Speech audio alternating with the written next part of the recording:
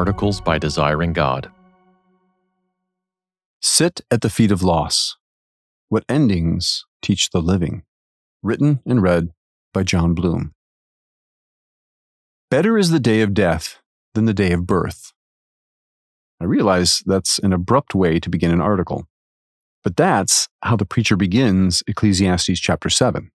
No easing in. He just pushes us into the deep end of the existential pool. So here we are. What do you think about the preacher's statement? Do you agree with him?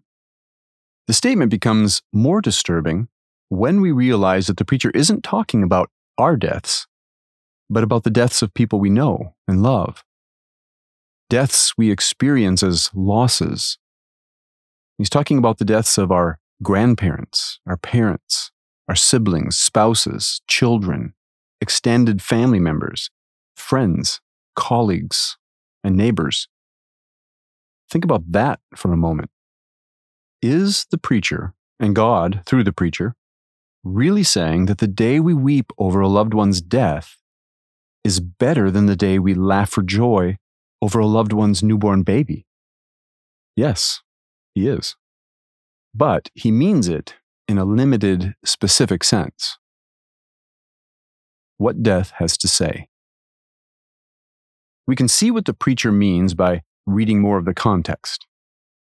A good name is better than precious ointment, and the day of death than the day of birth. It is better to go to the house of mourning than to go to the house of feasting, for this is the end of all mankind, and the living will lay it to heart. Sorrow is better than laughter, for by sadness of face the heart is made glad. The heart of the wise is in the house of mourning, but the heart of fools is in the house of mirth. Ecclesiastes 7, verses 1 through 4. Well, this clarifies the preacher's point. The day of death is better than the day of birth in the sense that death speaks to us in ways that birth does not. For death says, you too are going to die, perhaps sooner than you think, and so will every other person you love, and every mourner who pays his respects to this loved one whose final earthly end has come. If you're wise, you will take this to heart and live with your end in mind. That's not a message anyone hears at a baby shower. When we read through the wisdom literature of the Bible, we see this strange motif. We gain wisdom by paying careful attention to and learning to embrace things we would rather avoid. So, a few examples. We would rather avoid the significant discomfort that discipline requires. Yet, we see that, quote, whoever loves discipline loves knowledge, unquote. Proverbs 12, verse 1. We would rather avoid the unpleasant, humbling experience of being corrected. Yet, we see that, quote, whoever ignores instruction despises himself, but he who listens to reproof gains intelligence, unquote. Proverbs 15, verse 32. We would certainly rather avoid the more painful correction of being rebuked. Yet we hear a wise man say, quote, let a righteous man strike me. It is a kindness. Let him rebuke me. It is oil for my head. Let my head not refuse it, unquote. Psalm 141, verse 5. And we would really rather avoid afflictions of any kind. Yet we hear another wise man say, quote, it is good for me that I was afflicted, that I might learn your statutes, unquote. Psalm 119, verse 71. The way of wisdom is often counterintuitive. We must learn to love instruction from teachers we intuitively fear because they have lessons we cannot live without. That's why when it comes to baby showers and funerals, the preacher says, the heart of the wise is in the house of mourning, but the heart of fools is in the house of mirth.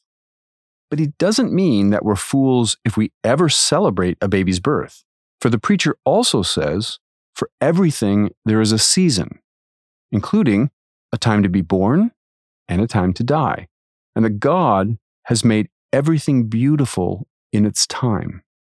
Ecclesiastes chapter 3, verses 1 and 2, and verse 11.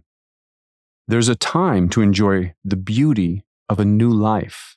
But the preacher does mean that we're fools if, because we fear death, we avoid listening to its depressing instruction by keeping ourselves distracted and entertained in houses of mirth.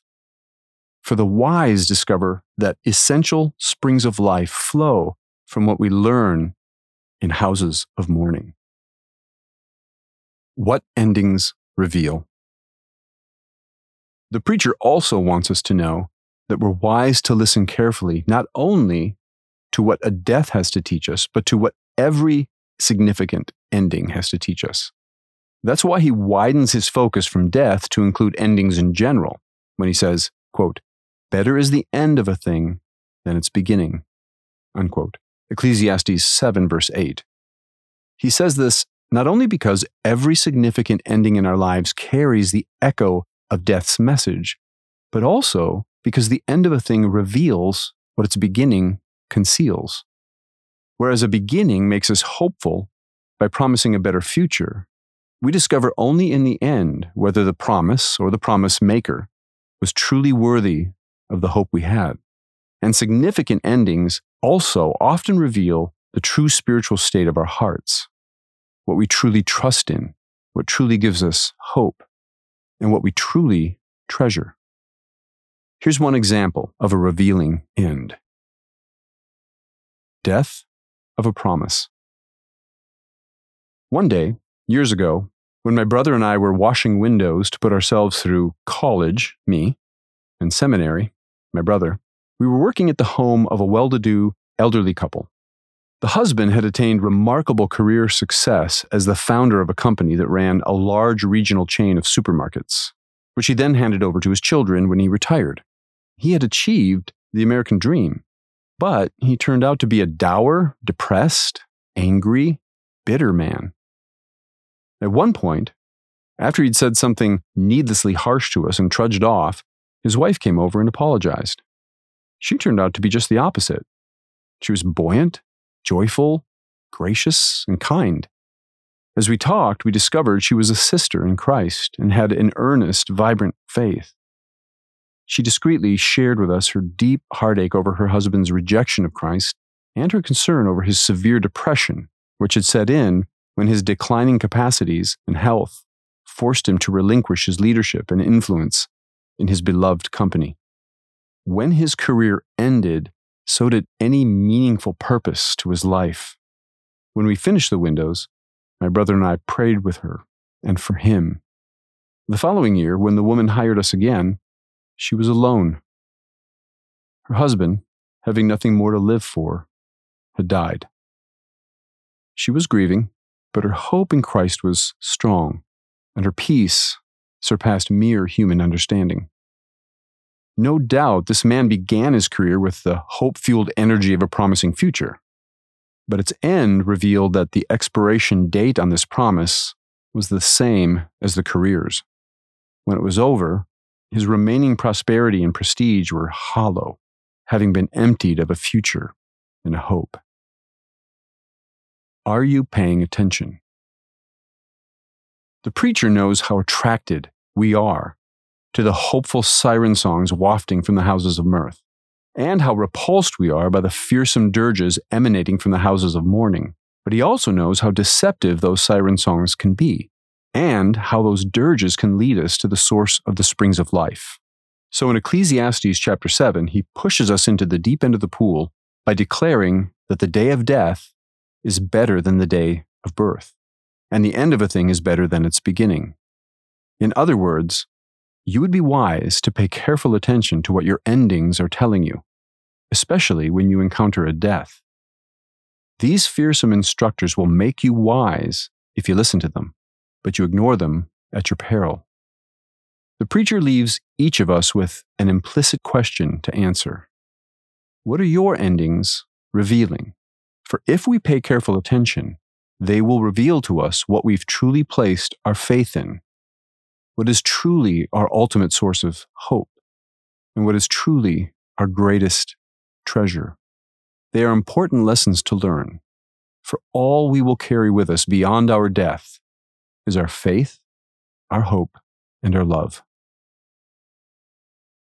For more resources, visit desiringgod.org.